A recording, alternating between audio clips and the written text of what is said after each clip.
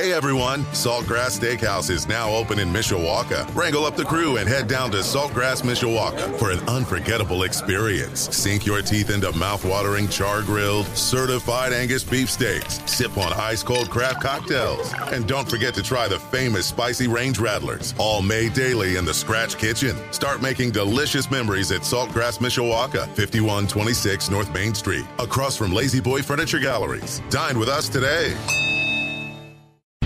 It's time for Game Day, brought to you by Legacy Heating and Air with your hosts Tim Growell and Vince D'Addario.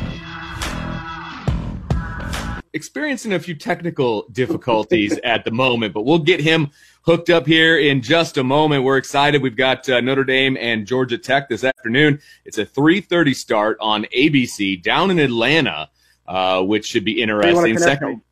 Second road game. Hey, we got you, Tim. How you doing? I'm on here.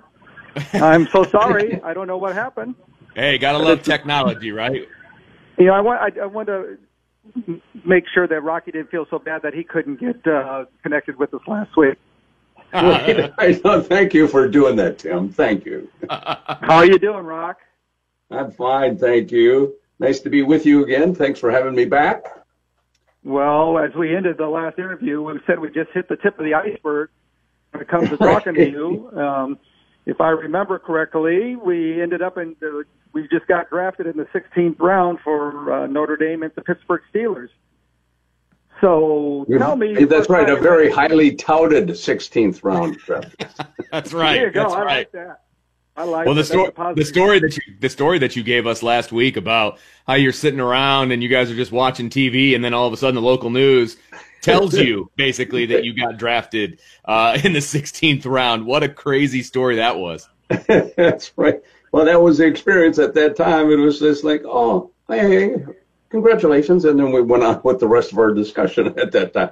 Unlike today, you know, where everybody is has parties, people are all over, covered by the media and who's going where and so on. It wasn't so much, not when you're the 417th person pick. If you were the number one draft choice, it might have, but not so much when you're down the line. So it was an afterthought. But hey, Rock, one of the things, you know, we didn't get a chance to talk last week, just about the Pitt game. Although it was a wonderful game, as we well know, and we played very, very well. You know, my experience with playing against University of Pittsburgh was. I played in the when they ran the clock for the whole second half and no timeouts. It was 69-13 or whatever that final score was. I played in that game, and then I remember coming to playing Pitt my senior year, and it was my last game. So here it was my last. We're on the road and. So we're here in Pittsburgh. I don't know whether I shared this story with you, but we're here in Pittsburgh. We're staying at the hotel down at the Point, and I'm walking out, and it was the night before the game, and I didn't have to go with the team at the time, and so I said, oh, let me go for a walk, and I walked out and looked across the rivers on this hillside over there, a big Alcoa sign that took place, and I was walking down the streets, looking all over. And, thinking to myself, only based on preconceived ideas and perceptions, because I hadn't really spent any time in Pittsburgh. Like, oh, who in the hell would want to live here? And I'm still here 54 years later. That's so right. Then I got drafted by them. Turning to say, go ahead. So let's move from. So you got drafted in the 16th round. Tell me if you can remember your first experience walking into the Pittsburgh Steelers locker room or your first interaction with the players. Well, I mean, I can tell you another story too, which was that so we had a report. So we reported here down at the Roosevelt Hotel, and that's where the Steelers headquarters were. And so the rookies, or the draft choices at that time, the rookies were in, and we had to go through a physical before we headed up to training camp. And so I couldn't find the hotel at all. I knew it was on the corner of 6th and Penn in Pittsburgh. But we didn't have GPS at that time, and Pittsburgh's built on a triangle, so no streets run perpendicular to one another. So like 6th Street ran into 9th Street. And so then I go, okay, 5th runs into 4th, and all of a sudden it was late at night, and I found the hotel. I don't know how. Pulled into a parking garage, and here's my story: is that the next day we go through our physical, and we're heading up, and my car was broken into, and everything I had was stolen. Oh, geez. Welcome to Pittsburgh, right? Because, yeah, that's right. Welcome to Pittsburgh. All I had was the clothes on my back. And I mean, they took everything. Now, I had packed, when you're the 16th round draft choice, I had packed just in case if I did make the team at that time, then I was heading down to Florida. So I had my golf clubs in there. I had everything I owned at the age of 22 was in the trunk of my car. So that was my, hey, welcome to Pittsburgh attitude. At that time. So I can remember, so I remember being up in training camp, and there was the rookies to begin with. You just kind of, you've been to training camps before. Nobody, I didn't know anybody else there.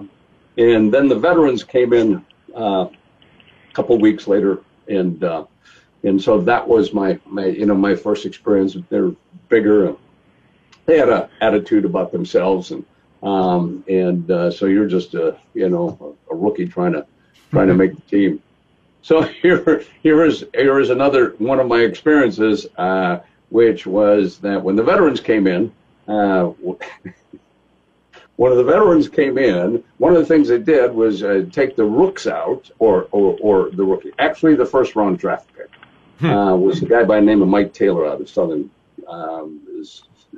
Cal, and they go, okay, hey, Mike, part of the team is we're going to go down to the 19th hole after practice, and get a chance to meet all the other players, and have a couple beers. That's the deal. Well, Mike goes, oh, I don't drink. I don't go. I'm not going with you.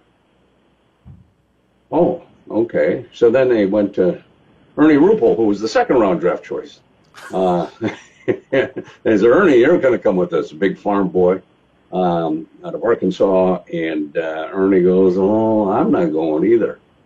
Now I got stood up by the first and the second round draft choice. And Paul Martha, who was the instigator of this whole thing, was an All-American at the University of Pittsburgh, was the Steelers' #1 draft pick, and was a defensive back for them.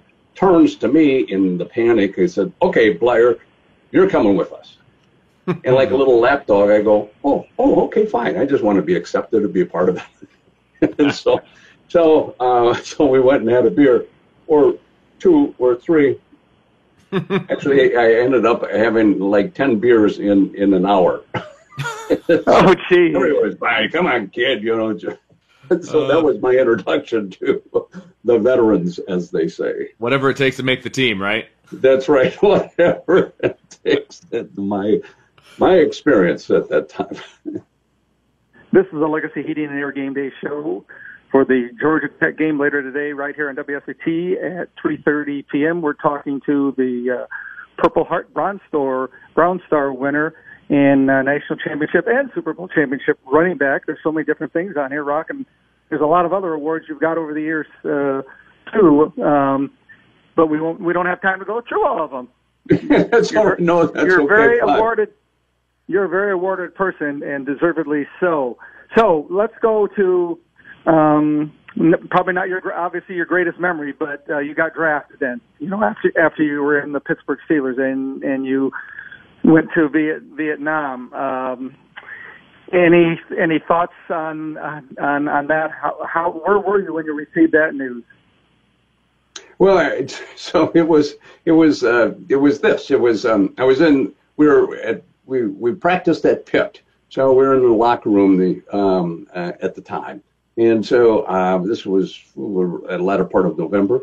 And as the story goes, one of the equipment guys hollered, and honest to God, hollers, "Hey, Blair, there's a letter over here for you," in the pile of mail that is deposited for all the players, usually on a card table or a table that's there. And so it was a place I'd never visited from that first day of training camp up through the 10th games. Not when you're the 417th person picked playing on a losing team, nobody knows you exist. As I tell people, my mother never even sent me a letter. And so here's my first letter. And I got up very quickly and I walked over and I perused through it, opened it up, and they said, "Greetings. We'd like to inform you that you've been inducted into the Armed Services." And it was my draft notification. The thing that hit me was to report the next morning at 7 a.m. at the AFI station to be inducted. I go, the next morning? This was like a Wednesday. That was to be on Thursday. Don't they give you a warning? I mean, don't they give you like a week or something, to get ready for this? It was post-dated a week before. By the time it found its way to that table at Fort Pitt, it was the next morning. Oh, my heart was beating. I didn't know what to do, So anyway, we end up going down there just because of the circumstances. They gave me an extra day to get my stuff together, and then boom, off you went. And to some degree, it probably was a blessing because it happened so quickly. You didn't get a chance to have to worry about it. You just reacted as we react to situations. It was boom. And so then it's a whole new life. You're in basic training, advanced infantry training. You go through that process. You get yelled at. It wasn't any different than any training camp I've ever gone through, or especially when you're a freshman, or a rookie. You go through that whole uncertainty of what is going to take place. And I find myself in Vietnam, like thousands of other young soldiers and young men during that period of time, and really wasn't until 4.5 months later in country, when we were on a mission and ran into enemy activity, and then we were to retrieve bodies that we had left behind 2 days previously, and we walked on an open rice paddy. We knew the enemy was in the area, and we had a point man who then saw movement across the berm. And in his excitement, hollered, "Good shots broke the stillness." They started to run. He started pulling everybody out in the middle of that rice paddy, and the machine guns started to level the area. Bodies were diving left and right, crawling in their hands and knees. My responsibility, since I was a grenadier, to get firepower on that machine gun position, maybe 150, 200 yards away. And I rolled over my side, and that's when I got hit the first time. And then we were in a firefight, dropped back. They probed our perimeter, got close enough. And a hand grenade came flying in and hit my commanding officer on the back, bounced off, and rolled between my feet. Before I could jump out of the way, it blew up through my right foot and thigh and legs. And so, and then we were another firefight until sister company got there and dragged us out of there. So that was the action that had taken place. And again, everything happened so quickly, as it usually does, no matter what accident happens, or in this case, that situation. And then we finally got out of there throughout the evening, carried us back to a secured area, and we got put on a helicopter and then flew to Da Nang, where I got patched up, and then flew to Tokyo, where I spent 3 weeks in the hospital, and then came back to the States, where I spent 9 months in the hospital and went through 3 operations during that period of time. So that was kind of that experience that I had gone through, and especially in the realms of Veterans Day coming up, and a special salute to all those who have served our country, and I thank them for that service. And it wasn't necessarily a popular war, as we well know, coming out of Vietnam. And the young soldier was attached to the war, and because it was so bittered by the population here, the military personnel was not appreciated. As a matter of fact, when they were spat upon and thought lowly of, and baby killers, and so most of the soldiers that came back had to repress that whole feeling. I mean, they had to repress it, come back and be kind of underground, and go on with their lives and go back to school, whatever that situation may be. And so eventually, worked their way through it and lived through that period of time. So today we have an all-volunteer, Army that the American people thank, and they do so much for our government, for us, and in protecting us worldwide. And so it's the least that we can do, especially as we approach Veterans Day, to be able to thank a veteran for giving us the freedoms and that we have today. Unbelievable. So, Rock, you just last year went back to Vietnam, and I saw that story on ESPN, and obviously very emotional for you. Had you been wanting to do that, go back to Vietnam? And well, it was an interesting, if I may say, it was an interesting story because it took us 10 years to get there. And it was an idea that was presented early on, and then it didn't work out. Schedules didn't work out. Timing didn't work out, and then you forget, and then you come back, and it's a story. Eventually, all the pieces fell in, and it was for the 50th anniversary.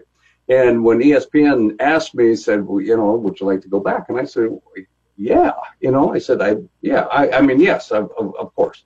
Do I need to go back? I mean, from a personal point of view, no, because of the fact that unlike the majority of returning veterans during that period of time, who, as I said before, had to repress their feelings, I come back to a, quote, high-profile industry. I'm, a young soldier coming back to try to play football again. So I became a story. And in so becoming that story, there was somewhat of a catharsis. I had to answer all the questions that would take place. How do you feel about the war? What's your, how can you compare it to playing sports? Blah, and go on and on and on and on and on. So for part of me, being able to express and tell that story and get some positive feedback that, well, here's a young man that's going through this, difficult time and so on. It gave me a catharsis to get rid of whatever feelings I was inside. So I said, okay, we can go back. I don't know what to expect. I mean, from you guys, I don't know what you expect from this. And we can, and we'll go back. So we did, and then we were out in the rice paddy, and Tom Rinaldi, who was asking questions, so as we were going through this process of where we were, so we asked the question, how do you feel? Wow. I mean, I have to tell you this, out of the blue, out of nowhere came this emotional feeling that you saw within that clip. I mean, and part of me is overtaken by the emotion. There's a part of my brain that's going, where's this coming from? Where's this coming from? I mean, where's this emotion? And then I break down. I mean, it was interesting as I look back on it, because it came from the soles of my feet all the way up through my body. It was just this emotional thing that was draining.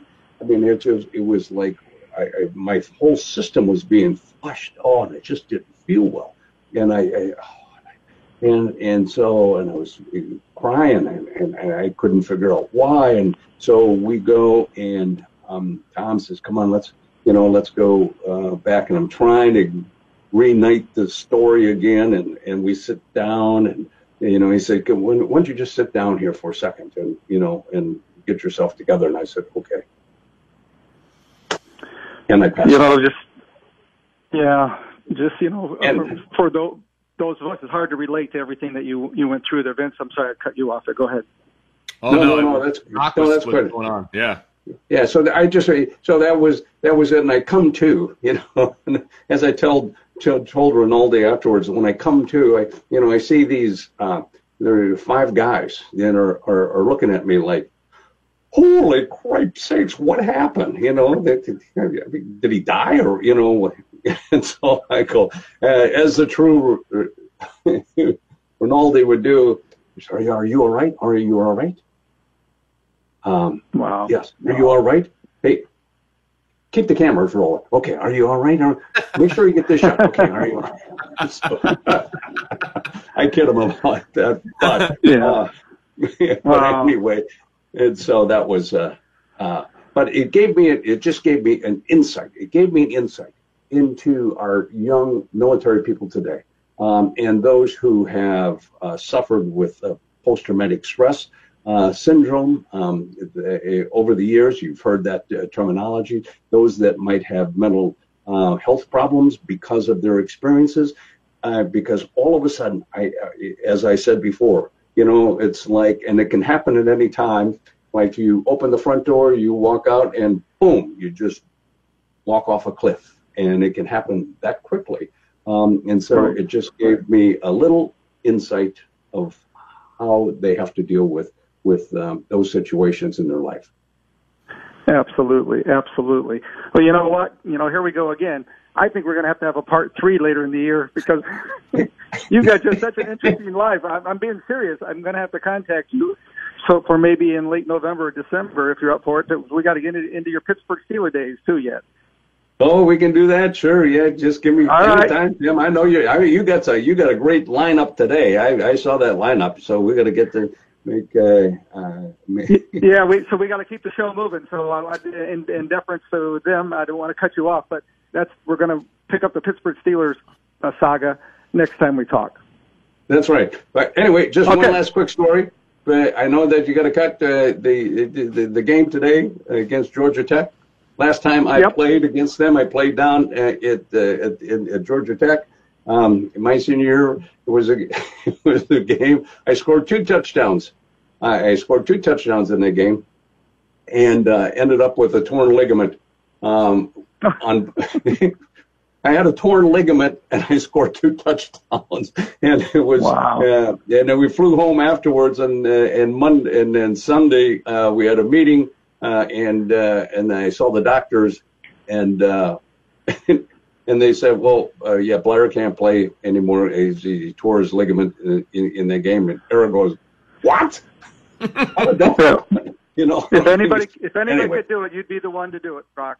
That's right. Thanks for the time, guys, and have a great show. Thank you. Hey, thanks, Brock. You have a great day. Stay with us. All right, we're back after a short break on Sports Radio 96.1 WSBT with Dick Vitale. Back to Legacy Heating and Air's Game Day with Tim Growl and Vince D'Addario on Sports Radio 96.1 WSBT. Your Legacy Heating and Air Game Day show is brought to you by, of course, Legacy Heating and Air. Temperatures will soon be dropping, which means it's time to schedule your $89 preseason tune-up and safety inspection with Legacy Heating and Air. Ensure your family is safe and warm this season. Schedule service online at legacyheatingandairinc.com. By Edward Jones, making sense of investing. Contact Matt Wilson in South Bend or Pablo Rodriguez in Granger. By Fisher's Barbecue and Catering. Visit their new location at 213 East McKinley Avenue in Mishawaka for drive-through, carry-out, or catering. Just look for the smoke. By Food Bank of Northern Indiana. Not all heroes wear capes. The Food Bank of Northern Indiana reminds us all that we can play a role in ending hunger in our communities. Find out how at feedindiana.org. By Four Winds South Bend. Escape the everyday. By Industrial Door of Northern Indiana. Dedicated to providing the best in garage doors. Tim? Vince, you there? Yes, sir. Go ahead. I am so sorry having this technical difficulties. Hey, Dickie, how you doing? I'm doing great. Who am I on with? You're on with Tim Growl and Vince D'Addario. I am so sorry. We're having technical problems today, or more so just me than anybody else. But We're so glad to have you join us. And I know one of the things we're going to talk about a lot is your new book that just came out. And thank you for sending that to me. I've been reading it the last few days. It's called The Lost Season, a look at what the journey to the 2020 National Championships could have been. So being I think you're like 42nd year at ESPN, I only can imagine what the motivation was to write this book, but you tell me what made you write the book, Dick. Well, first of all, we just was very depressed about the fact not having a tournament. The situation was, all my life, I've been so excited about March Madness. We didn't have it. I was sitting around talking to my buddies, and Dick Weiss, who's a great guy in the world of college sports, and we were talking to Howie Schwab, research guru, and we said, you know what? Maybe I should do a book. It was like therapy. I thought it was like therapy. Sitting down, doing a book, and it's gotten great reviews. It's been well received. And most of all, every dollar from the book, I'm giving the kids battling cancer to the V Foundation. So if the Notre Dame family wants to help me out, I hope they do, because I think they'll enjoy the book, number one. And number two, they'll be helping kids battling cancer. And all they got to do, if they want to help us in that area, they got to buy the book at dickvitale.com. dickvitale.com, where they can get an autographed copy. They write whatever they want me to write. They put it there. Notre Dame is awesome, baby. Notre Dame's the best. Whatever they want me to write, I write. And those dollars then will go to the V Foundation for kids battling cancer. So just have them go, Tim, to dickvitale.com. dickvitale.com. And Dick, I know you've been really involved in this. We talk about it every time, proudly talk about all your contributions. You've raised over $30 million in your gala. And so I would assume this year you could not have it with everything going on, or did you do a virtual one? We had a virtual one. The last one we had, we raised $7.4 million virtually, wow, which blew my mind. People have really responded. The WWE gave us $900,000. Mark Cuban came in with $500,000. It's just, people that really been lucky in their life realize how really important it is to get research dollars to help kids. There's nothing worse. I have a youngster right now, lives near me. He's going in his fourth battle against brain cancer. If people go to my Dickie V on Twitter, I posted a thing all about him. His name is Weston Herman, 13 years old. Think about this, Tim. He's had 2 brain surgeries. He's in his 4th battle with brain cancer right now, and I want to give you a story about courage. This kid is a terrific, not good, a terrific hockey player. 13 years old, plays in the older league with high school kids, 15, 16, 17. The other day he does chemotherapy. He has to go down in this battle, 52 weeks of chemo. He has chemo, finishes at 3:30, comes home, and he starts throwing up all over his front yard. He tells his father, "They're going to stop me. I'm playing tonight hockey." He says, "You can't play. Just take chemo. Wow. Play it." And he played.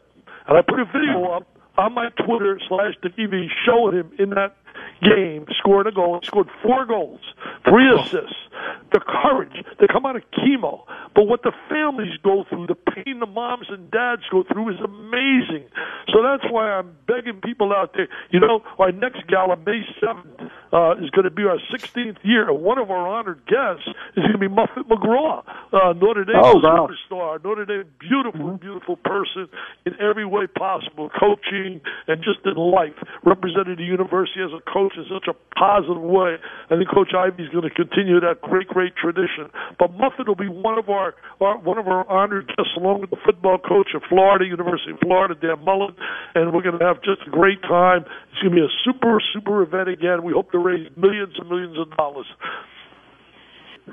I tell you what, Dick, that was both Tim and I both have 13-year-olds, and that is an amazing story. I can't even imagine what that family has to go through. So thanks for bringing that to our attention. I wanted to ask you, and this is kind of relates to your book, what it was like last year when the middle of March hits and you're sitting at home, not at a March Madness game. I can't even imagine what that was. I mean, it was tough for all of us, but I can't imagine what that was like for you.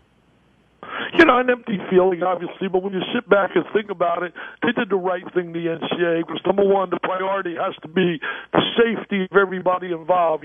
Sports is great, but this pandemic is out of control. I just was out last night and I did a Periscope, and I showed where I was at. the restaurant that I was at down at beautiful Siesta Key down here, people walking around, hardly anybody with a mask on, social distancing, forget about it, didn't even think about it, the people, and it just blows my mind. I just don't understand and can't comprehend how people do not listen to the experts out there who know what this is about, who deal with it, and it's running rampant. Over 90,000 yesterday were confirmed with it. And we got people say, oh, it's nothing. It's no, really? It's nothing?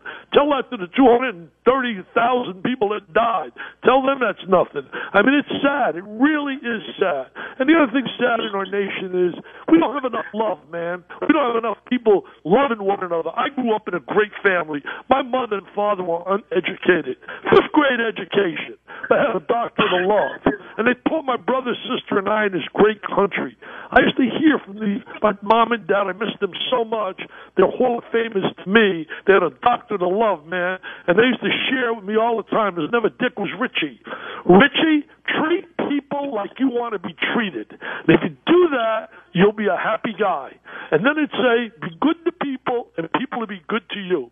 Well, if we did more, and if all of us, if everybody out there had that philosophy, treat people how you want to be treated, we wouldn't have all this division and hate and violence, all this nonsense going on. It just breaks my heart. It breaks my heart about the pandemic, how serious it is. We worry about losing basketball games. Oh, football game, this guy might not play, he's tested. Oh, really? That's really great. And that's so important. What about, for example, the millions that are out of work and can't provide for their family because of this disease? I mean, this is something we can't just sit back and accept it. We got to do something about it. What we got to do is follow, wear a mask, social distance, do the things they tell you to do. Oh, so you got me fired up, man. Yeah, I know. Speaking of fired up, and probably not appropriately with what you're just talking about, you were fired up when the Tampa Bay, your own Tampa Bay Rays made it into the playoffs. You were just so excited. They were in the World Series, I mean.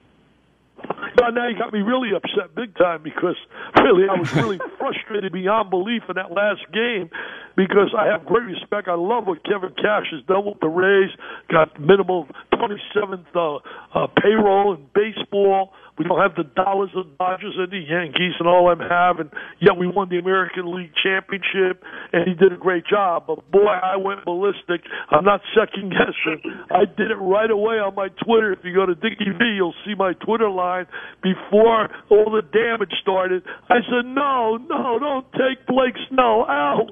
Don't take him out. He was dominant. I've been a season ticket holder for 21 years. My seats are first row next to the visitor's dugout. 2018, I watched Blake Snell as he was winning the Cy Young Award, just dominate hitters. And we had not seen that the last year or so because he's been injured. He's had some arm problems. But in that game against the Dodgers, that was the Blake Snell of 2018. And anybody could see that. You don't have to be a genius to see that. He was dominant. He took the four top batters in that lineup that were coming up when he was yanked. They were coming up. They got up to 8 times. They struck out 7 times. I couldn't believe it took them out. But they go to analytics, and analytics has told them the third time around, we don't want you to face them because they're going to be familiar with you the whole bit, so we're going to make a change. Sometimes you got to forget that analytics. I know years ago, man, you're not going to the mound and get Bob Gibson or Tom Seaver to throw the manager back to the dugout. I mean, it just tore my heart because the other thing is our bats were anemic. We couldn't hit in that game, and we couldn't hit during the series. We struggled hitting the baseball other than Randy Arozarena, the rookie that came on like an incredible player. But the bottom line is, only way we were going to win that game was possibly with a shutout. And he was heading in that direction. He threw 70 pitches. Well, you're getting fired up on a lot of issues. I got nice relax today. I'm going to relax, take it easy, watch the Irish later. And now you got me all these issues fired up. Well, let me continue your fired up attitude right now and give one more plug for the lost season. Well, the lost season to me, was one that we have a fantasy draw at the end, and in that draw we pick what we think each game, and we have guys who fantasize who would score and not score. But I'm looking forward to this year. I hope that, and remember this again, I can't emphasize this enough, because I want to raise as many dollars for kids battling cancer. Please go to dickvitale.com. You can make donations there to the V Foundation. You can buy some of my merchandise, signature hats, PTP basketballs, primetime performer on it, awesome baby on them. You can buy them. You can buy my signature hats. You can buy a number of books I have, children's book, motivational book, this latest book, The Lost Season. You just go to dickvitale.com. It's all right there in front of you, and you get autographed copies, and every dollar goes to the V Foundation for kids battling cancer. By the way, my granddaughter's up there at Notre Dame. She's a freshman. She's right now on a tennis team, loves it, getting ready for final exams, and then she'll be coming home for a while because they have that break, I guess, like November, I think, 21st.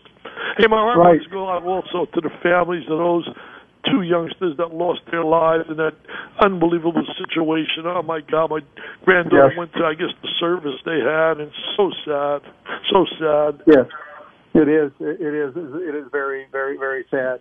But we appreciate all the work that you do to brighten up people's lives through your foundation work. Every time we talk, whether I look at this picture of dealing with these young people, like Vince said, you know, I've got 4 daughters. My youngest is 13. Like Vince, that what kids have to go through, they shouldn't. And I know your foundation is working to help eliminate that. And God bless you for doing that. And we'll talk to you next year. Okay, Tim, let me tell you this, you and Vince as well. If you guys think you have it tough, or somebody thinks they have a little tough day today, think about this. 45 to 50 mothers and fathers today and every day go home and hear 4 words no mom and dad ever wants to hear. Your child has cancer. So, again, let's thank God for our blessings. Make every day the most important day in our lives. Live it to our fullest. Have passion and pride about what you do. My God, Notre Dame's such a great school. We got 7 degrees in my family from Notre Dame. Sydney, who's now a freshman, will be the 8th. My other grandson, her brother, he committed to Notre Dame, and we're going there to play lacrosse in 2022. So the school is very important. My daughter Terry was the president of the Monogram Club. She's still on the board of directors. I just can't say enough about the university. We have my wife and I gave a big endowment there, and we love doing it because it helps kids. And I just think the university represents everything I believe in. It's such a beautiful place. Thank you so much for that, Dick. And go Irish today against Georgia Tech. Georgia Tech, Irish. Want to hear it? 37 and Georgia Tech 21. We want Clemson, and they better come in with Trevor Lawrence too. We want him to be playing. You're right. That's right. All right. Talk to you later, Dick. Thank you very much. Take care, guys. Thank you, sir. Thank you. Bye-bye. We'll be right back with the real Rudy. Rudy. How about just Rudy right now? We'll be right back. Welcome back to Legacy Heating and Air's Game Day with Tim Growell and Vince D'Addario on Sports Radio 96.1 WSBT. And the Heating and Air Game Show is brought to you by Legacy Heating and Air. Temperatures will soon be dropping, which means it's time to schedule your $89 preseason tune-up and safety inspection with Legacy Heating and Air. Ensure your family is safe and warm this season. Schedule service online at Legacy Heating and Air Inc.com. Also brought to you by Irish Realty, Steve Smith team. When buying or selling a home to building and remodeling, go Irish Realty. By Leck Leichner Door, they open all the right doors. By Monterey Mexican Grill, authentic Mexican served fresh daily at McKinley and Division in Mishawaka, MontereyMexican.com. By South Bend Orthopedics, team physicians for the University of Notre Dame since 1949. By Tim Growell State Farm Insurance, get a trusted, familiar name as your good neighbor agent. Call Tim at 232-9981. And by Budweiser. Budweiser, locally distributed by United Beverage Company of South Bend. Football fans, this Bud's for you. Tim? How about this? Can you hear me now? I absolutely can hear you now, and that is so good to hear. Oh, thank you. So I don't know what you did, but you well done, guided sir. me through it. I don't know what I should. I don't know technology. I'm an old man, man. You'd think I'd know technology. Like Rocky did a better job than me. Anyway, later today at 3:30 p.m., the Fighting Irish will take on the Yellow Jackets of Georgia Tech right here on WSBT. It's going to be about 52, 54 degrees. I think that's 3 weeks in a row that I've said the temperature at game time is going to be about that temperature. Yeah. But here's somebody that stirs up the temperature every time I watch Rudy, which is at least a few times a year, is the original and the one and only Rudy Rudiger. Rudy, good morning. Hey, it's good. It's good. Just finished my workout, and I feel good. And, hey, here we are, ready for the Georgia Tech game. I'm excited. Well, so tell me, what's first of all, what's been going on lately? What have you been doing? I know you go around and do motivational speaking. Is Vegas where you live, or were you there for a talk? Las Vegas is where I live, and it's kind of, you go to Zoom now. Zoom's the magic number here. We do a lot of Zoom calls with companies and universities, and we even do military across the world. So I'm really excited about that, the new technology that we're now dealing with. Yeah, you didn't. I hope you had a better time when you first started doing it than I've had today with it. I know. We're supposed to do a Zoom, but I guess we're not. No, yeah, we just, like I said, things happen and stuff, but we still get to talk to you and everything. That's right. So take us back, a little bit, because we had a recent anniversary for the movie Rudy. So it's amazing how much impact a movie can still have, decades later. Are you surprised at all by that?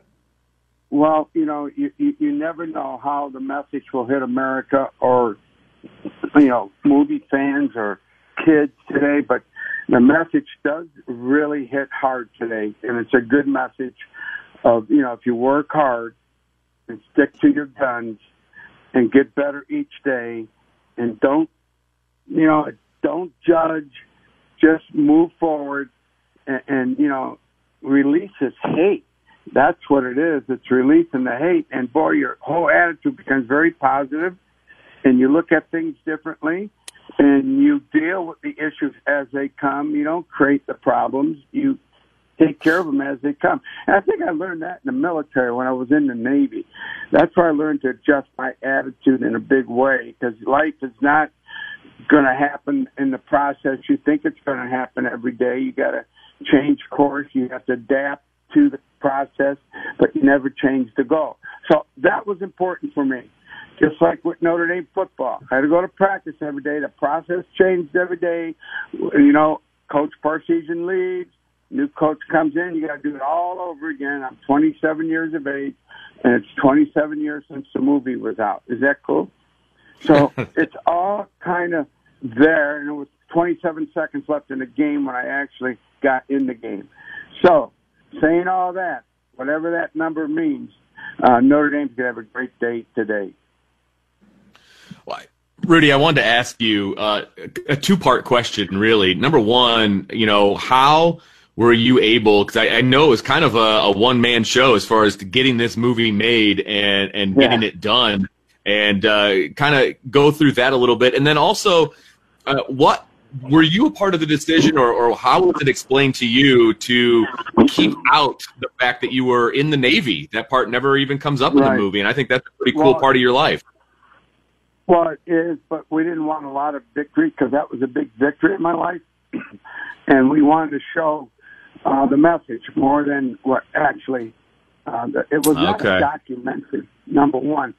But the movie, what's great about Angelo Pizzo, David Ansbach, and the team, once I found the team, they kept the integrity of the journey. They never got off track on that. But we had to do composites and embellishments to make the movie tight and make it work. But we stuck to that message. And if you watch Rudy, you don't have to be a religious guy, but it's very biblical, the movie. And if you read your scriptures, you could see a scripture in the whole movie. So it's really cool. I think that's why the movie works, because it crosses all barriers of all religions, all politics, all races. It hits everybody. So that's why this movie sticks. We're with Rudy Rudiger on the Legacy Heating and Air Game Day show right here on WSBT. How much were you involved? Were you on the set all the time with them, or give us our listeners a little flavor of that? First of all, it took 10 years to find the team to do Rudy. I was in and out of South Bend. Finally came to South Bend for the last 6 years. Got a job in South Bend. Then got fired from my job when I kept going out to California.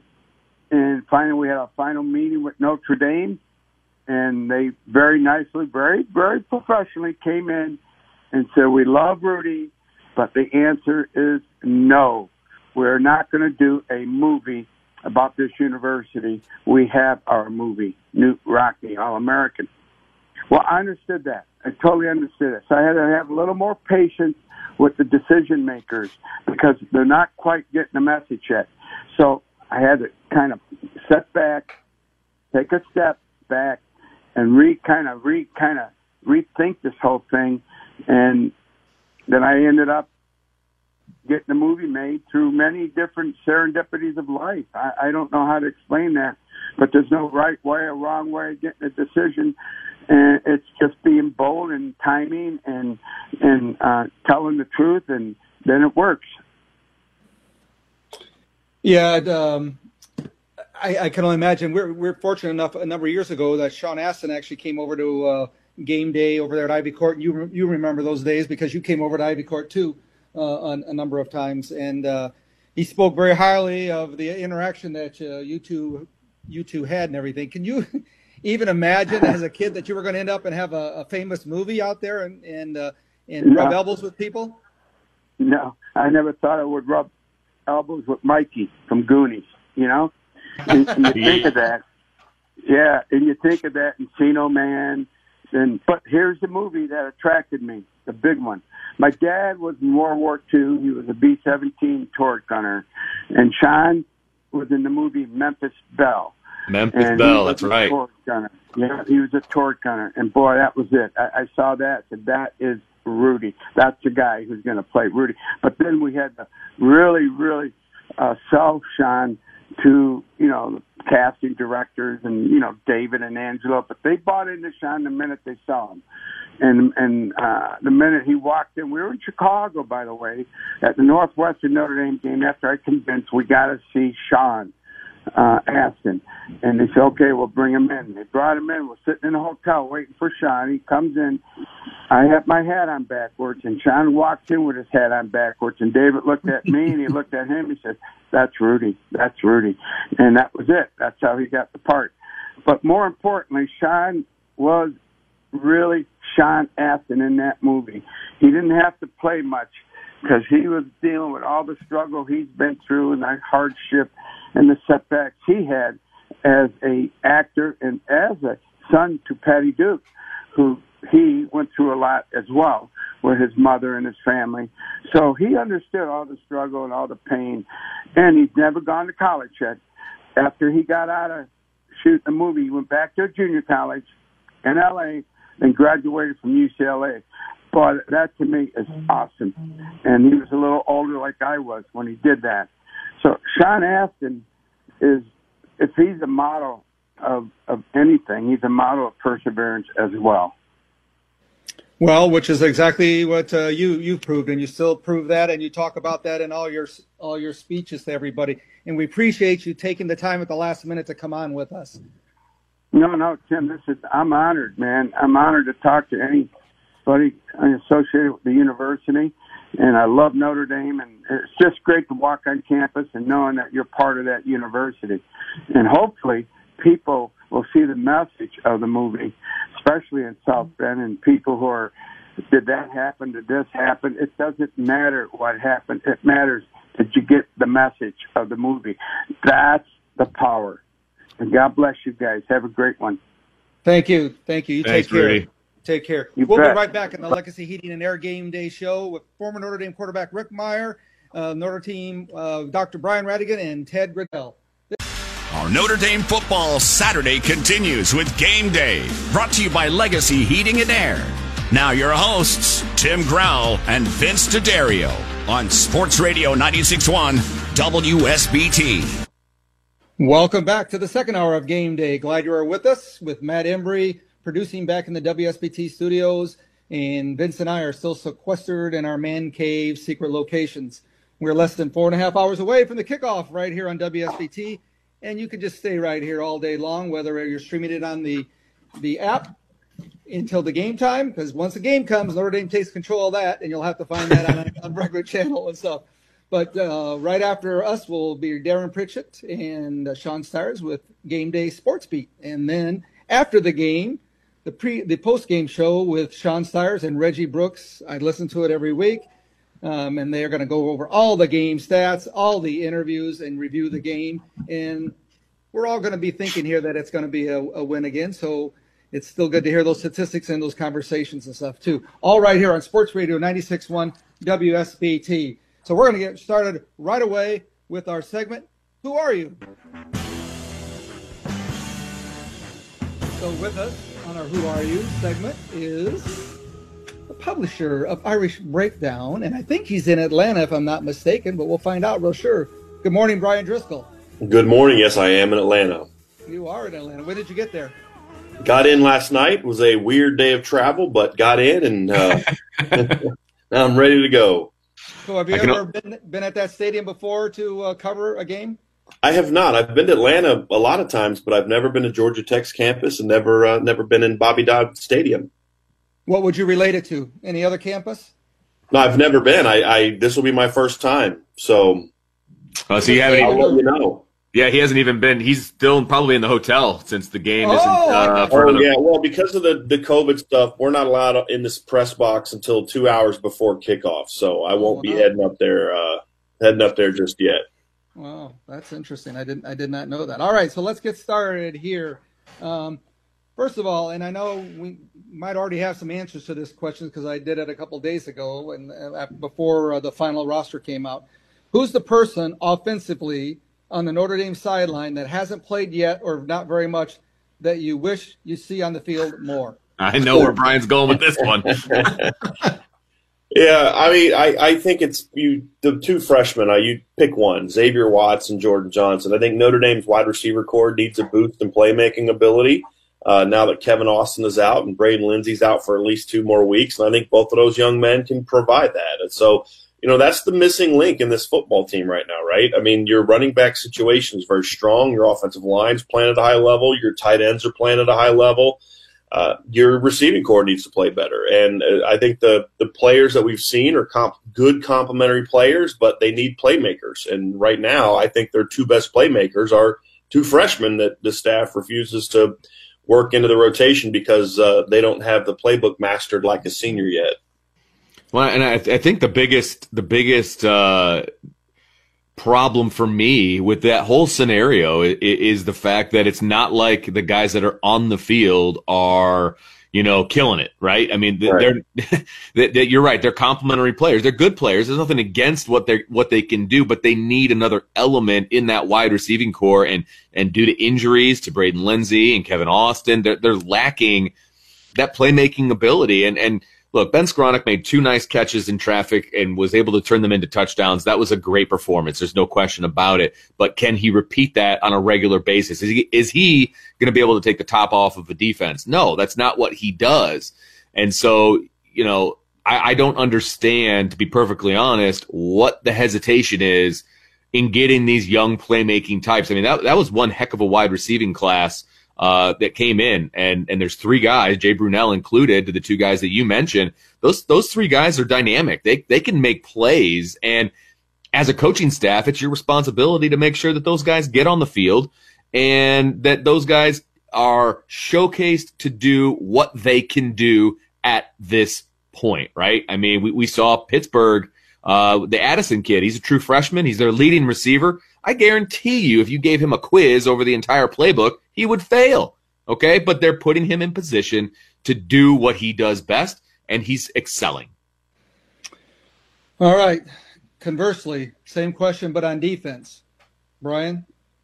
Honestly, I think for me, there's not one player that I necessarily think that we need to see. I think the defense has done a phenomenal job of getting a lot of guys in the game, and I think because of the injuries and some of the guys that have missed games for other reasons, they've played just about everybody they have on the defensive roster at this point in time. So I will take it this way. I still believe that Houston Griffith is a guy that needs to step up. I think he's a guy we haven't seen a lot of this year.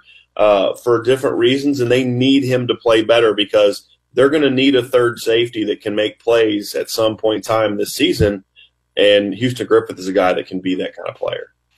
Yeah, he's exciting. When he's on, and he's a guy that I would love to see get more playing time. I'll stick to the old reliable. I'll go with Jack Kaiser. I think we've seen him play, but since that South Florida game, we haven't seen him play in bunches, and I would love to see him get an opportunity to be out there for more than a couple of plays to really, be able to flex his muscle a little bit, get comfortable, not press.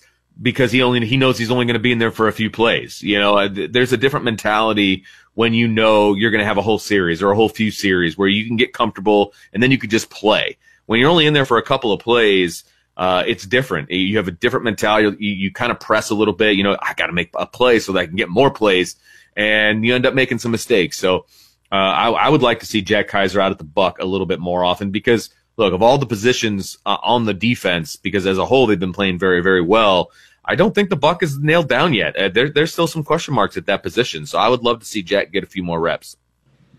This is the Legacy Heating and Air Game Day Show on WSBT. We're in our Who Are You segment, talking with the publisher of Irish Breakdown, Brian Driscoll, and Irish Breakdown's football analyst, our own Vince.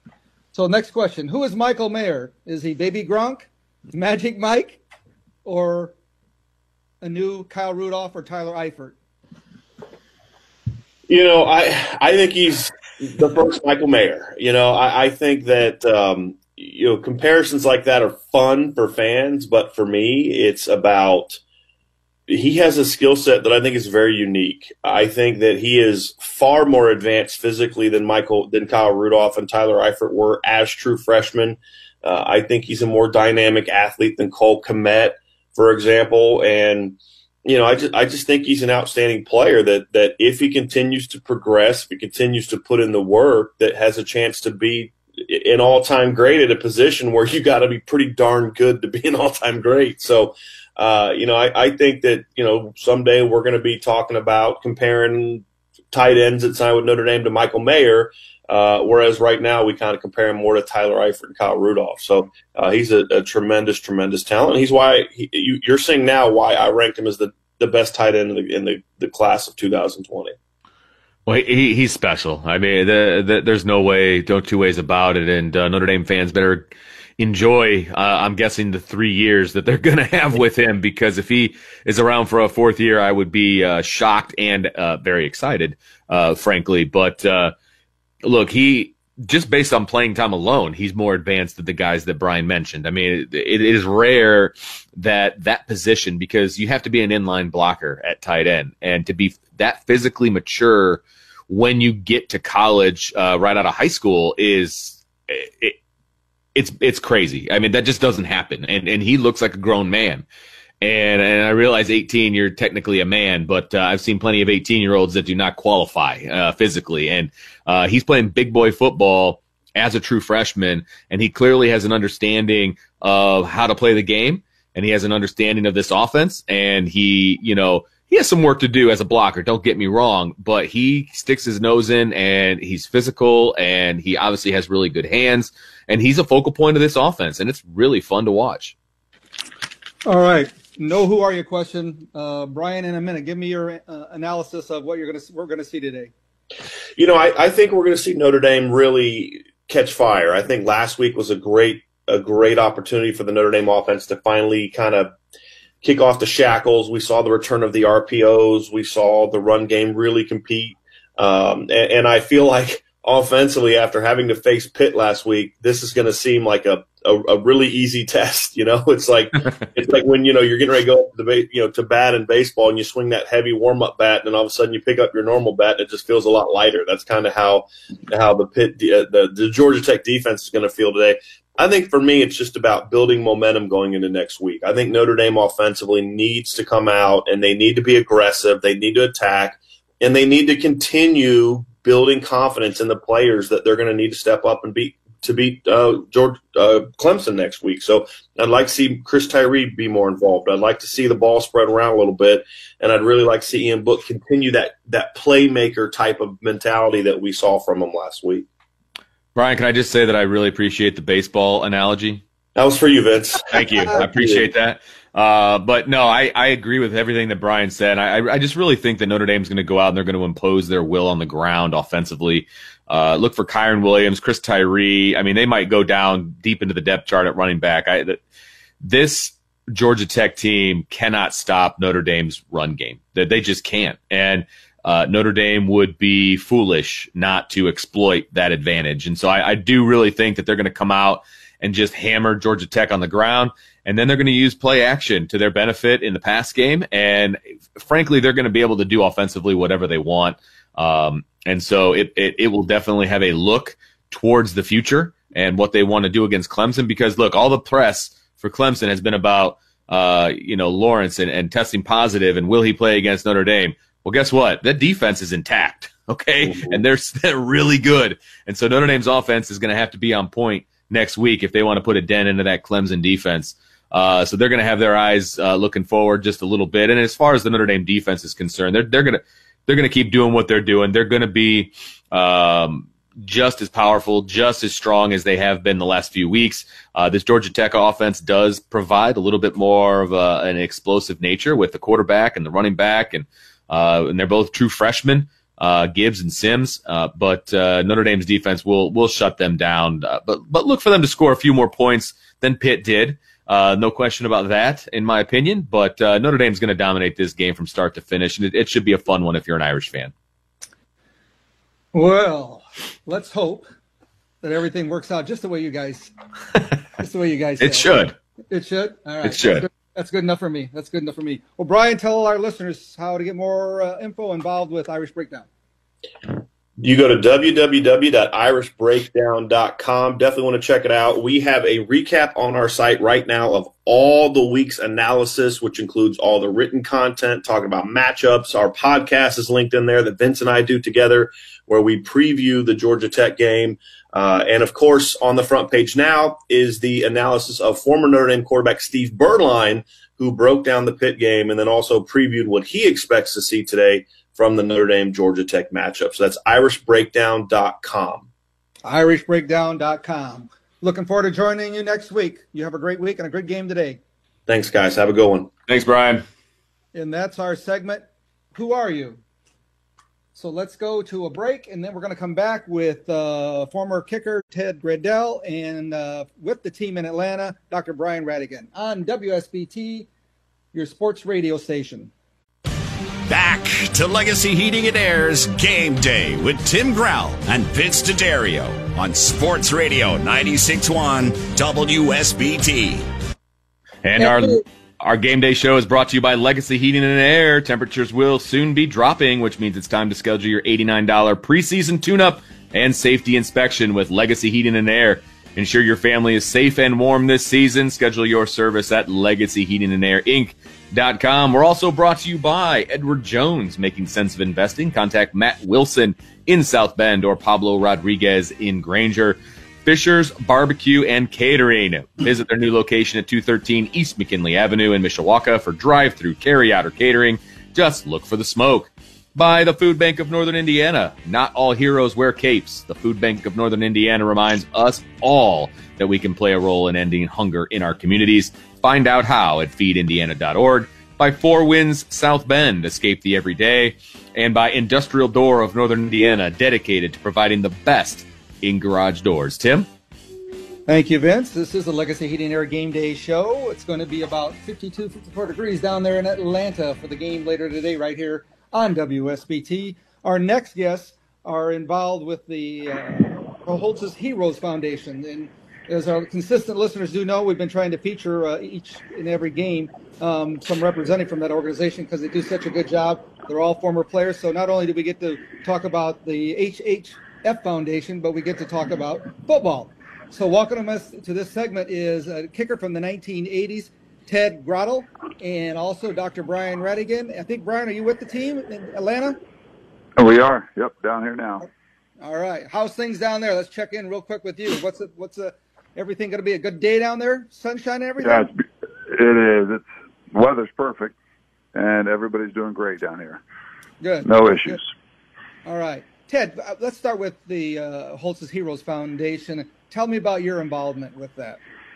Thanks, Tim and Vince. Appreciate having me on. And we were formerly known as Lou's Lads, and it started out as the group of former players that were with Lou that wanted to get together on more of a regular basis, reconnect. So there was camaraderie around it, and it's grown from there. We rebranded to Holtz's Heroes because we feel like Coach Holtz does have that widely known name throughout the country and through our armed services and all that. So we've really tried to grow this in a way that allows us to take the leadership skills we've learned from Coach, the teamwork we've learned, and help make communities a better place. So we're broadening the efforts we're doing around that right now. Dr. Brian, you were the one that really got me onto this because you were involved with them and you made the connection with Reggie Brooks and myself too. So what does the foundation mean to you? Oh, it's a lot, but really you can kind of get a bunch of old players who obviously are very successful in their own right, no matter what they're doing.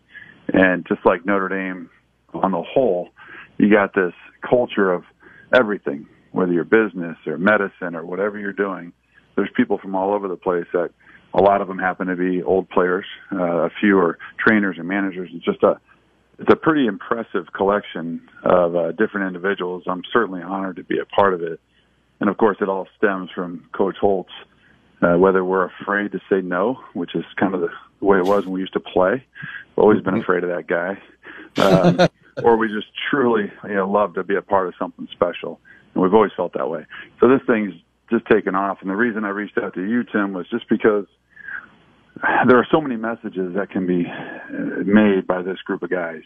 And it's just important that, hot topics like the racism and things going on in the world, they have a lot of messages that they can say. And I've been humbled multiple times on our current Zoom calls at what's being said by guys that you're really just a little bit speechless. And like I said, really humbled. And I just want the rest of the world to kind of get a chance to be a part of what I'm a part of and see what's out there and what special messages are there to be given to everybody. And if you can just change one person one at a time. And I've always said if we could create that locker room feeling, which is actually what his website is, if you can create that locker room feeling that I got to experience where you learn to live and play with the guys from many cultures, many races, many everything. And then you just make it work. They're not always your best friends no matter who you're with, but you learn to play with them, and some become your best friends. But it's a snapshot of what you kind of would like the whole world to be a little bit like that, right? And if they can do that a little bit through Holtz's Heroes, then we've done one good thing in the world, right? Absolutely, absolutely. That's Dr. Brian Radigan, Chief Orthopedic Physician with the Fighting Irish. And we've also have with us Ted Grottle, kicker in the 80s right here on the Legacy Heating and Air Game Day show. Ted, when you and I were talking back and forth, emailing and texting back and forth, you were talking about you got to be there at the beginning when Holtz came and then got to see the success as it started. So what was the most impressive thing, or what did you see that was the catalyst of that moving forward? It was when Coach Holtz took over, we were a 5-6 team with Jerry Faust, 6-5, 5-6, those type of years. And he said to us, I'm going to show you what it takes to win. And it's about doing what's right, doing your best, and showing others you care. His 3 simple principles. But if you didn't pay attention to details, everybody had to be responsible and accountable for their work. Literally, the receptionist at the football office had to answer the phone a certain way that conveyed, we're trying to win a national championship. I mean, players had to pick up, Dr. Radigan mentioned the managers that are part of Holtz's Heroes now. I mean, you had to show respect for the people that were helping this program. Pick up your towels. Don't take a shower after practice and throw your towel on the ground. Put it away. Do the little things right. Big things take care of themselves, but you have to do the little things, lining up for winter workouts. If your feet weren't on the line, literally all heck would break loose. It couldn't be a half inch behind. And that translated into, okay, we know we have a chance now. We're going to work harder in the weight room. We're going to work harder on our own because we're accountable to our teammates. We're part of a bigger goal here. So it's not about us as individuals, about what we do to contribute to help the team win. And so I thought that was a pretty neat, eye-opening process. Doc, you want to add anything to that? Well, and that's why you get guys running for Congress from Coach Holt, right? I mean, people look for great things. It's true. And I got the benefit from all the things that Ted's group went through. Like, they went through even more hell than I had to, right? But it was all a good hell in a way that they set the tone for the rest of us. Like, wow, you really can follow his blueprint and you're going to win. Either you're on or you're off, right? So you might as well get on and we're going to win. And they did. And they started winning, and then we all wanted to be a part of that. And then you realize quickly the guys coming in wanting to, tape their shoes a special way. No, you're not getting that opportunity, right? You're going to be like everybody else. And you either, jump on board or not. And that's kind of been the way all successful things have happened. I mean, Ted's, not giving himself enough credit, but that group of guys really had to buy in. And it's the hardest when you're the first one. It's easy for me. I come in as a freshman right after they won the national title. So I can't really say I had to buy in. I was already in from high school, right? I came in, they already proved that they knew what they were doing. Not so much for Ted's group. Those guys had to do it. And we all can't thank them enough. And don't let him forget his little internal drive. Let's have a shout out. Don't forget his Bengal bouts. Nobody gives that enough credit. He crushed it. He was famous. And I think your daughter too. Isn't your daughter doing it too? Or two daughters are both two-time Baraka-Bouts champions, and wow, love the experience. That's grown into quite a program as well. And again, it's about making an impact on the world, making the world a better place. All those types of things are what you do learn at Notre Dame. Ted, doesn't hurt knowing that your daughter could beat the hell out of somebody and protect himself either. That's not a bad thing. It feels pretty good. Yeah, that's awesome. Hey, Ted, I've got a kicker in the house, and he's listening to this interview right now. So I wanted to ask, kind of a twofold question. One, what was it like, being a kicker at Notre Dame? And then on top of that, what did it take, going to get to Notre Dame, to be a college level kicker, a kicker at the highest level? What did it take for you to get yourself into that position?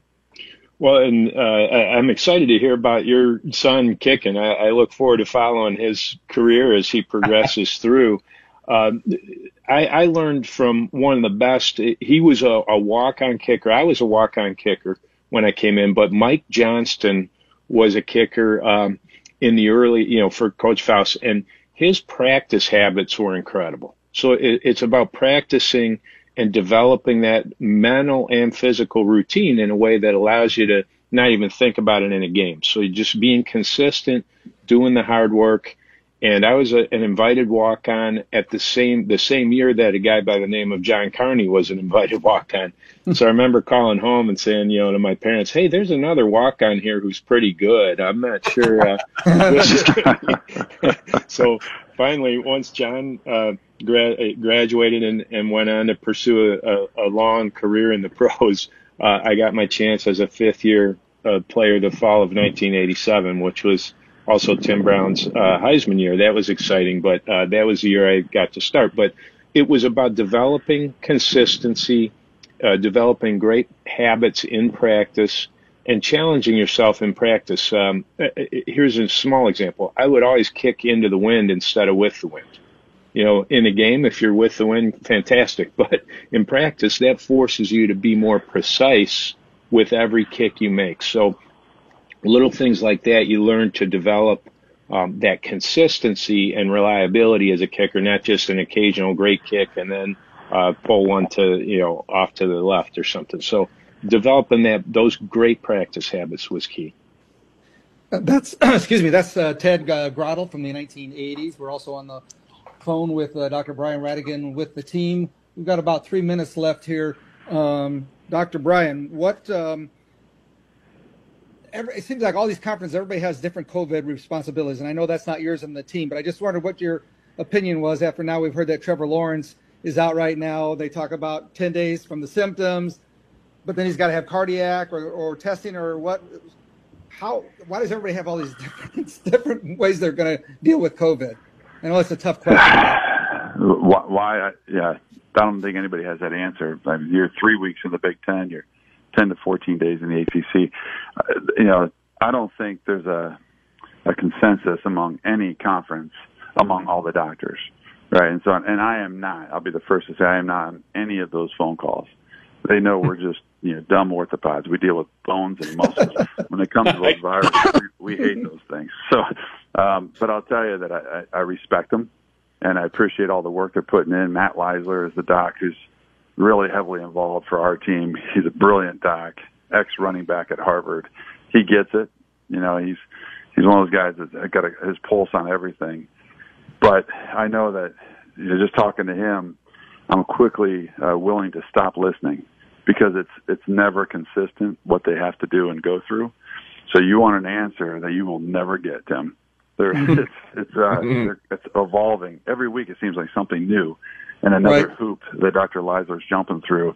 He's been he and Rob really taken on this extra challenge like they didn't have enough to do already, and done a great job. It's the best you can do.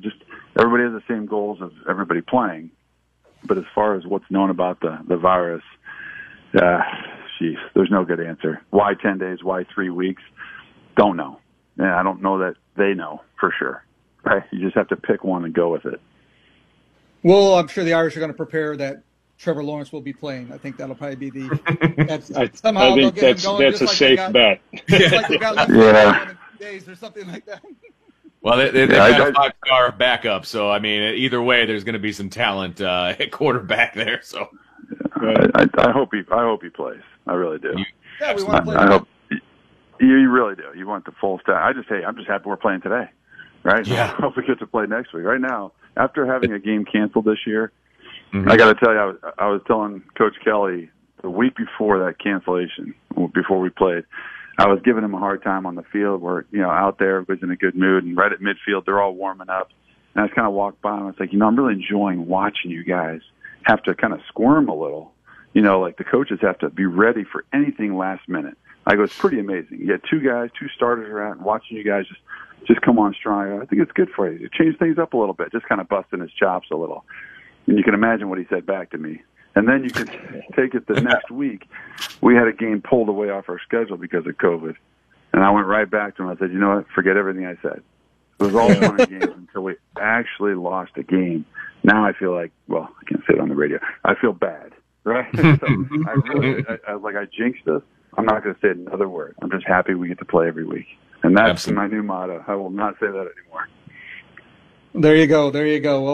Well, you have a good time down there. I want to tell everybody on your guys' behalf how they can contribute or get more information on Holtz Heroes Foundation. www.holtzheroes.org. And Holtz is HOLTZS. There's no apostrophe in there. HoltzHeroes.org for more information and to make a donation. We thank you both, Ted Grottle and Dr. Brian Radigan, for sharing some time with us. And you both have a good day, and go Irish. Thanks, Tim, and go Irish. Thanks, gentlemen. Stay with us. We are back after a short break with Goshen great, Notre Dame great, quarterback Rick Meyer on Sports Radio 96.1 WSBT, your home for the Fighting Irish. Back to Legacy Heating and Air's Game Day with Tim Growell and Vince D'Addario on Sports Radio 96.1 WSBT. And we are indeed back. Yep. Take it away, Vince. And our show is brought to you by Legacy Heating and Air. Temperatures will soon be dropping, which means it's time to schedule your $89 preseason tune-up and safety inspection with Legacy Heating and Air. Ensure your family is safe and warm this season. Schedule service online at LegacyHeatingandAirInc.com.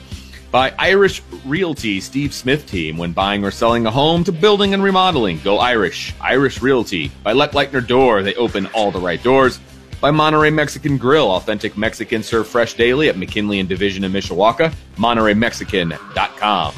By South Bend Orthopedics, team physicians for the University of Notre Dame since 1949. By Tim Growell, State Farm Insurance. Get a trusted, familiar name as your good neighbor agent. Call Tim at 9981, and by Budweiser. Budweiser, locally distributed by United Beverage Company of South Bend. Football fans, this Bud's for you. Tim? All right, Vince. So later today at 3:30 p.m., we'll have the Notre Dame game versus those Yellow Jackets of Georgia Tech at 3:30 p.m. right here. Stay with the station all day through. Right now, we're going to go out to California, where it's just slightly warmer than it is here in South Bend. But he knows all about northern Indiana weather since he was a very successful quarterback at Goshen High School and at Notre Dame, and that would be Rick Meyer. Good morning, Rick. Good morning, guys. How you doing? We're doing good, good. First things first, how have you and your family been doing with this COVID and everything? We're hanging in there. It's been weird, like everyone would say, the experience has been. But my boys are able to do school online for the most part, and I'm just looking forward to having them back home here in about 3 weeks when they get this big long break over the holidays. Lacrosse players? Two of them are, yes. Yeah. Mo's at Notre Dame. They're on the field right now. I guess they're scrimmaging right now, which is funny to get some texts from some parents that are there. And then Oliver's at Michigan, and Charlie, the youngest, is a junior here in high school. Oh, wow. Hey, one last thing, too, about while you're out there in California. Are you being affected by the fires? I know you have a winery, and as such, is that causing a problem for you? Yeah. There's two separate issues. The stuff up north where the wine is was just devastated a few weeks ago. That's under control now, but it was just sad to see, some of the people lost a lot. We were pretty lucky, but it still affects the whole industry. And then now down here in Orange County, there's some stuff that's, the air's bad, and we're not affected here in San Diego yet. I don't see anything in the sky. But it kind of blows around, and eventually we'll get some of that smoke. But fortunately, the fires haven't been right next to us, but it's close enough to be paying attention to it. Sure. So 2020, I think we all are going to be glad to get rid of 2020. Yes. Hey, Vince, go ahead. You wanted to talk about your game last night. Well, yeah, Rick, I had the opportunity to call Goshen and Mishawaka last night in the playoffs, and obviously you're a Goshen grad. And just wanted to get some of your thoughts. First of all, I know you haven't been back, but they've got a beautiful new facility out there, turf and the new press box, all that fun stuff. So everything looks really good out there. But how about some of your memories from being a Goshen Redskin all those years ago? Oh, it was great. Growing up with my dad coaching, it was like I was just the gym rat hanging around all those practices and stuff as a little kid. And then when he stepped aside and I started to play, we had a great run for a while and had some, playing in the Hoosier Dome, playing in stadiums that aren't even there anymore. I mean, that's funny. That's how long it's been. But we had a great run. And now, Kyle Park is in charge, and he was just a young kid when I was playing. So it's just funny to see how things evolve. And I know they've had a tough run last few years, but they'll get more kids going and hopefully get that thing back, and they're not going to be able to blame it on the facilities. It sounds like everything looks great. Yeah, it's a beautiful facility. That is for sure. So, Rick, when you were at Goshen and stuff, I don't think the number of times you've been on, we talked about recruiting. So since you were nearby Notre Dame like this, is that where you always wanted to go? Not really. I mean, it's funny. As a kid, as a fan, I was like more of a Big Ten follower. I mean, Notre Dame was right there. And I didn't understand probably how large, the reach was for Notre Dame. It just happened to be the school that was down the street from us. But I wasn't raised Catholic. That part wasn't, I wasn't influenced by that like some guys that grow up and go to these private Catholic schools, and that's just the dream. It just happened to be the perfect timing. The 88 team was national champions while we were state champions, so everything kind of synced up. I was just lucky to follow Tony Rice and have a year to learn from him, and then have 3 years to play. So I wouldn't have guessed it as a younger kid, but as the recruiting process happened, it just was like, man, this is too good to pass on. In that process, who was your recruiter from Notre Dame? Vinny Serrato was there those years, and he was really influential for a lot of guys. And but Barry Alvarez was the defensive coordinator, and he was in direct contact with us quite a bit, and Coach Holtz. So the whole group. But yeah, I wouldn't do it differently. I was excited to go, and I was excited to stay 4 years, and it was an unbelievable experience. And it's fun now that my son's there, and I get to kind of relive it again. This is game day. This is Game Day on WSBT, and we're talking with former Irish and NFL quarterback Rick Mirer. Go ahead, Vince. Well, I wanted to ask you, you mentioned that you've got a son at Notre Dame, and then you've got a son at Michigan, which is an interesting dynamic, I'm sure, at the dinner table during the holidays. It's been very pleasant. It's funny. It's competitive. Wow. You know, those two will probably play each other one day. They were supposed to last spring. They're lacrosse players, but the other's a friendly rivalry, but everybody has respect for the other. And what'll be interesting is what the youngest one does. I don't know. He might have to offset it a little bit, but we'll see. So when you came to Notre Dame, obviously Tony Rice was the quarterback, and you were backing him up or whatever. Got any 1 or 2 or 3 points of things that you learned from Tony Rice while you were in that backup role? Well, Tony was a tough act to follow. I mean, the guy was so talented and just explosive, you know, such a great runner. I couldn't duplicate that, but I did my best to try to, you know, do the things he was doing. But mostly I'd say just leadership. I mean, the guys loved him. And that meant, I mean, just standing back and watching people react around him was like something that you would hope you can generate yourself. And that's probably the biggest takeaway. I mean, he was just a awesome, upbeat guy that just never had a bad day, and everybody loved to be in the huddle with him. And I appreciated that from a distance, and I tried to do the same. So, do you have a Holt story or two that you would like to relate to us at all? I don't know. There were so many funny things. You know, he would jump in. If somebody like jumped off sides or something, he'd pull them out of the in practice. He'd pull them out of the huddle, and he'd take their spot. Sometimes he'd be a guard or a tackle. So he's this little bitty guy who would line up across from Bryant Young or something and say, "Just run the play." And we're like, "Wait, you're going to get killed in here. Like, what do you, you know?" He decided he just wanted to prove. Like one day he decided he could catch a punt. And that story's been told many times. But he broke his finger and he was screaming like he was dying, and he was yelling for the trainer because I think Ricky had fumbled a punt or two, and he just decided he wanted to show us how to do it. And I don't know, it'd have probably been better if he didn't. But there was a lot of fun. I mean, it was very business-like on game day. But, yeah, the stories are endless with the things he would do that not to try to be funny. It just turned out to be funny in most cases. Hey, Rick, I wanted to ask you, obviously you were asked to run the ball a lot in college. Did you run the ball a whole lot at Goshen, or was that a different style of offense to go into from high school to college?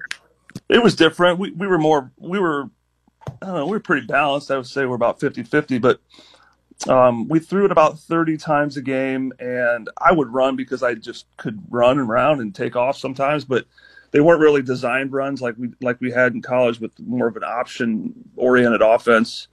But I don't know. I always felt like it was handy to, you know, be able to move around and you know, looking back, it would have been nice to, you know, some of these college offenses I see now, they just throw it 50 times. You know, that's nice prep for the next level. But I just, as a competitive person, I just wanted to win. You know, and I didn't care how we did it, what style. I just wanted to win.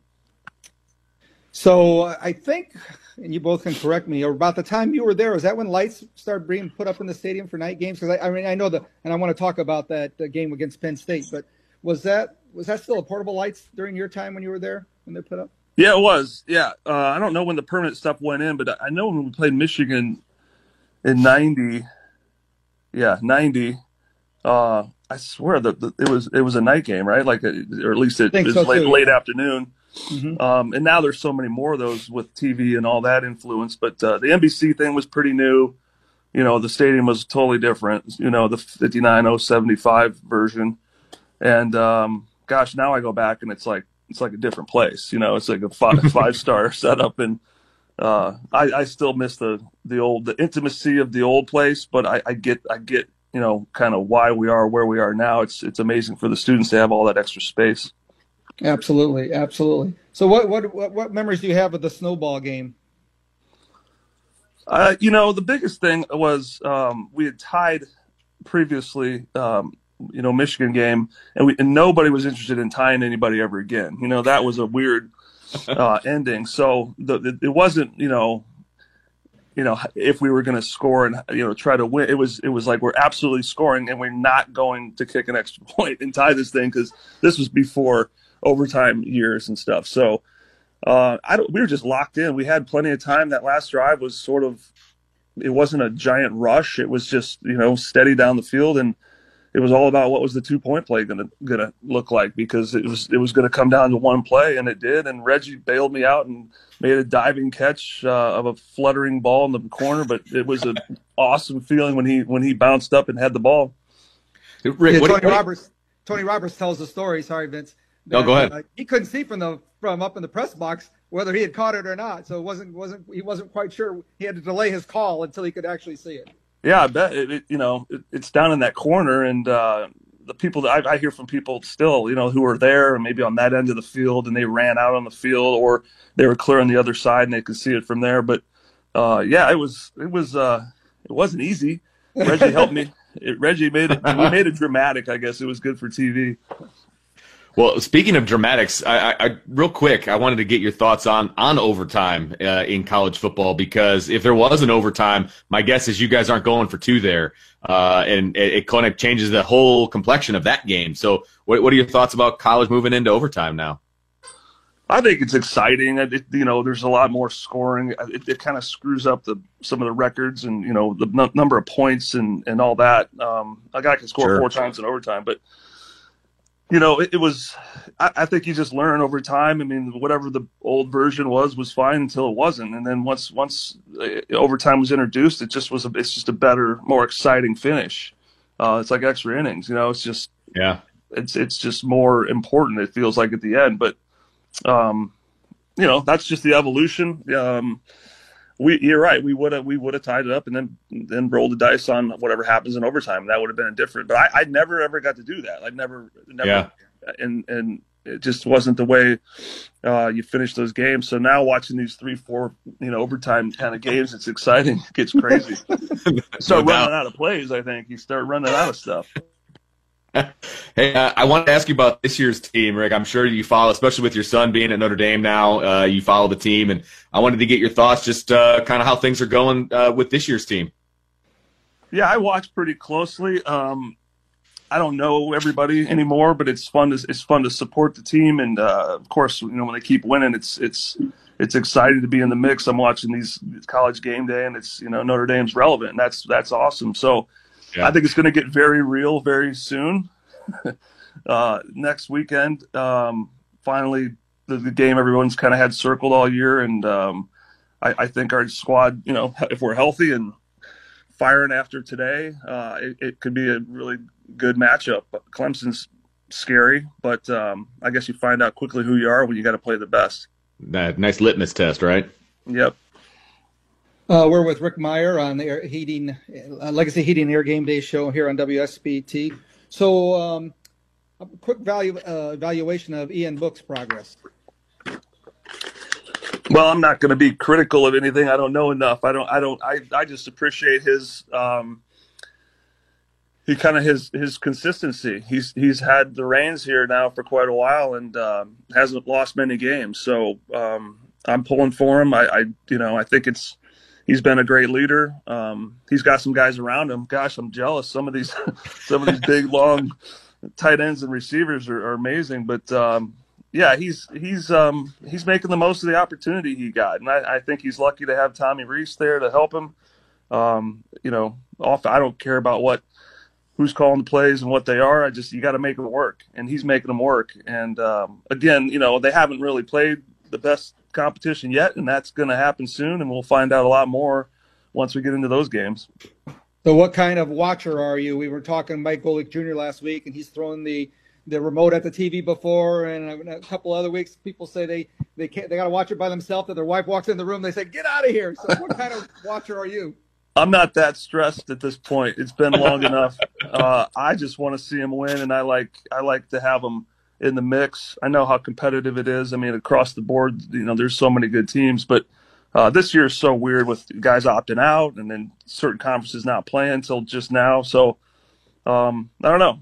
I don't get emotional about it, but I want to see him win, and I probably won't ever throw the remote. But I guess I'd probably get tested next week and see how that feels. Just have another glass of wine.